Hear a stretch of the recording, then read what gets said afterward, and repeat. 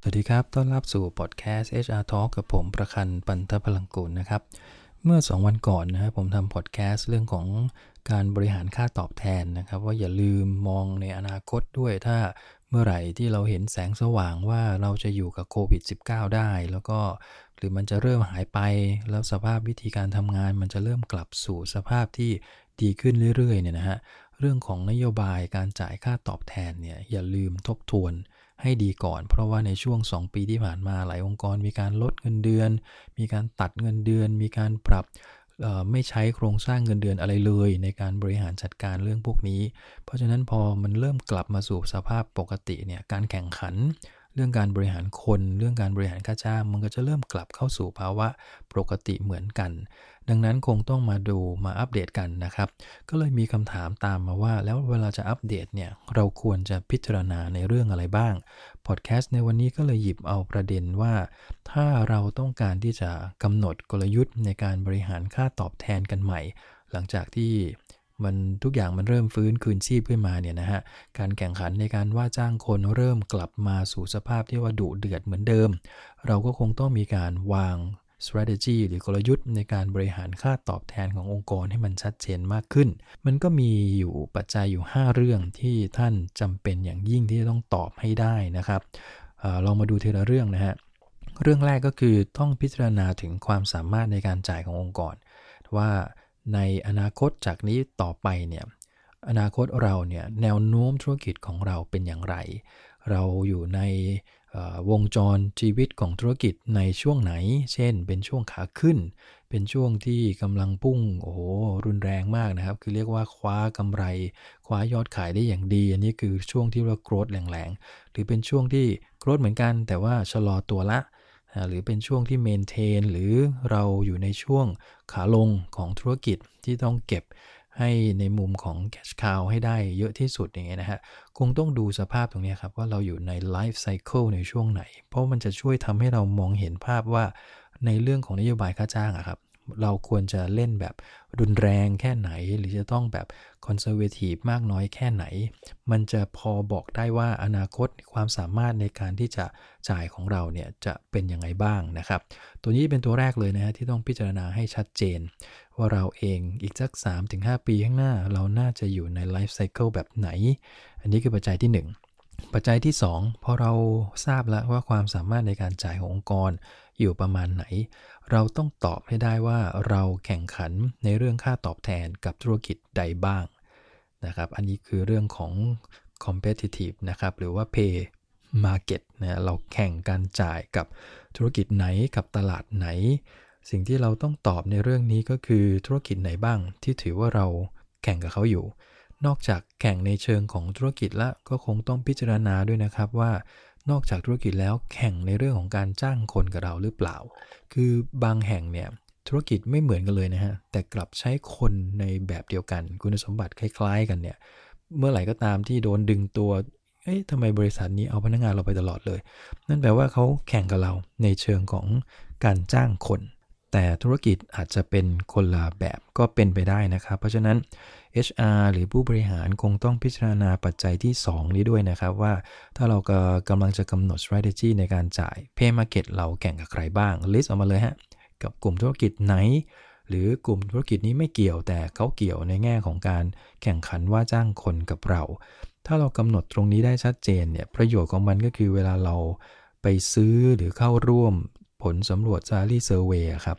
เราจะได้ดึงข้อมูลได้ตรงกับกลุ่มที่เราแข่งขันด้วยอันนี้สำคัญมากนะครับถ้าเราไปวาง positioning ไปคนละเรื่องกับกลุ่มธุรกิจที่เราแข่งด้วยเนี่ยปัญหามันจะตามมาเยอะทีเดียวที่เราตอบเรื่องของการแข่งขันหรือ pay market ได้แล้วนะครับปัจจัยที่3ที่เราจะต้องตอบให้ได้ก็คือระดับของการแข่งขัน competitive level ตัวนี้คือการวาง positioning ล่ะว่าในกลุ่มธุรกิจที่เราแข่งด้วยเนี่ยแหละกลุ่มที่2เนี่ยเราต้องการจะแข่งกับเขาในระดับใดนะครับระดับการแข่งขันโดยทั่วไปในการบริหารค่าตอบแทนนะในแวดวงการบริหารค่าตอบแทนเนี่ยก็จะมีอยู่หลักๆอยู่2ระดับเท่านั้นนะครับคือเปอร์เซ็นต์ไทยที่50อันนี้ก็คือถือว่าเรากำหนดในระดับที่แข่งขันได้กับตลาด นะครับกับอีกระดับหนึ่งก็คือเป็นผู้นำในการจ่ายค่าจ้างของตลาดซึ่งตรงนี้มันจะไปมีผลกับการดึงเอาค่าสถิติเพื่อเอามาใช้ในการวางโครงสร้างเงินเดือนของเรานะครับว่าเราจะเลือกที่แข่งขันได้ก็คือเลือกที่ P50 หรือจะเลือกเป็นผู้นำของตลาดอยู่ที่ P75 ในปัจจุบันก็มีหลายองค์กรนะครับที่กำหนดเรื่องของระดับการแข่งขันเนี่ยให้มันอยู่ระหว่าง P50 กับ75ก็คือเขากำหนดนโยบายออกมาชัดเจนว่าเขาจะจ่ายให้เหนือกว่าตลาดนะแต่เขาไม่ได้ต้องการจะเป็นผู้นำในการจ่ายค่าจ้างในตลาดเพราะฉะนั้น HR ก็ต้องทราบละว่าระดับการแข่งขันของที่นี่คือตลาดอยู่ตรงไหนเนี่ยจะอยู่เหนือกว่าตลาดประมาณสัก 10-15% ประมาณนั้นเพื่ออย่างน้อยให้ไปเห็นตัวเลขนะครับในการที่จะไปดึงแล้วก็เทียบกับตลาดให้มันตรงกับ positioning ที่เรากำหนดเอาไว้อันนี้คือระดับของการแข่งขันตัวที่4ก็คือหลังจากที่เรากำหนด1นะฮะทบทวนกันนิดหน่อยนะครับตัวที่1ก็คือความสามารถในการจ่ายนะฮะตัวที่2คือเราต้องแข่งกับตลาดไหนบ้างตัวที่3ก็คือระดับของการแข่งขันเราจะแข่งในระดับไหนแข่งได้เป็นผู้นำหรือระหว่างนั้นนะครับตัวที่4ก็คือพอหลังจาก3ตัวแรกชัดเจนเราต้องมากำหนดองค์ประกอบของค่าจ้างนะครับหรือว่า pay mix ของเราเนี่ยแหละฮะว่าเราจะมีรูปแบบค่าจ้างในรูปแบบไหนบ้างนะครับเช่นมีเงินเดือนมูลฐานเป็นหลักถ้าเป็นเซลล์ก็อาจจะเป็นคอมมิชชั่นเป็นหลักเงินเดือนเป็นการันตีไว้ขั้นต่ำแล้วก็นอกจากนั้นจะมีเงินค่าอะไรอีกบ้างที่เราคิดว่าจะใช้ในการตอบแทนการทำงานของพนักงานบางแห่งก็จะดีไซน์เป็นค่าตำแหน่งเพื่อให้คนที่มีดำรงตำแหน่งผู้บริหารที่ต้องบริหารทั้งงานทั้งคนเนี่ยมีค่าตอบแทนในส่วนนี้แยกออกไปก็สามารถทำได้นะครับบางแห่งอาจจะมีค่าวิชาชีพสำหรับบางวิชาชีพที่อาจจะเป็นวิชาชีพหายากในบางจังหวะนะครับหรืออาจจะเป็นค่าตอบแทนอื่นๆอันนี้ขึ้นอยู่กับเราดีไซน์นะส่วนใหญ่ในประเทศไทยนะครับก็จะมีประมาณนี้ฮะแล้วก็ที่สำคัญที่จะขาดไม่ได้ก็คือเรื่องของโบนัสค่าตอบแทนจูงใจต่างๆที่ไปผูกผลงานนะครับสิ่งเหล่านี้คือองค์ประกอบของค่าจ้างที่เราจำเป็นอย่างยิ่งที่ต้องออกแบบให้ชัดเจนว่าค่าจ้างค่าตอบแทนของเราเนี่ยนอกจากเงินเดือนและยังมีตัวอื่นไหมนะครับอันนี้คือองค์ประกอบที่4นะครับองค์ประกอบสุดท้ายก็คือต้องเอามาเชื่อมโยงกันละว่าเมื่อไหร่พนักงานเข้ามาทำงานกับเราจะให้เขายังไงคือตั้งแต่ข้อ1ถึงข้อ4ครับมันเป็นเรื่องของนโยบายมันเป็นเรื่องของกลยุทธ์ที่เราวางไว้แต่ข้อ5คือหลังจากที่พนักงานเข้ามาแล้วเนี่ยเราจะจ่ายเขายังไงสำคัญนะครับอันนี้ก็คือเริ่มจะ implement ระบบละส่วนใหญ่ก็คือเราจะผูกกับพนักงานตรงที่1ก็คือค่างานหรือระดับงานถูกไหมฮะนั่นแปลว่าเราก็คงต้องมาทบทวนเรื่องของระดับงานในบริษัทแล้วว่ามันตอบโจทย์ตำแหน่งงานปัจจุบันมากน้อยแค่ไหนพอไหมในการที่จะพนักงานเติบโตในสายอาชีพของเขาในระดับงานเดิมที่เป็นอยู่ถ้าไม่พออาจจะต้องมารีดีไซน์เรื่องของ job level กันใหม่นี่คือ1ก็คือจะผูกกับตัวพนักงานในเรื่องของหน้าที่และความรับผิดชอบตัวที่2ที่จะผูกได้ก็คือจากตัวผลงานของเขานะฮะก็คือพนักงานทำผลงานดี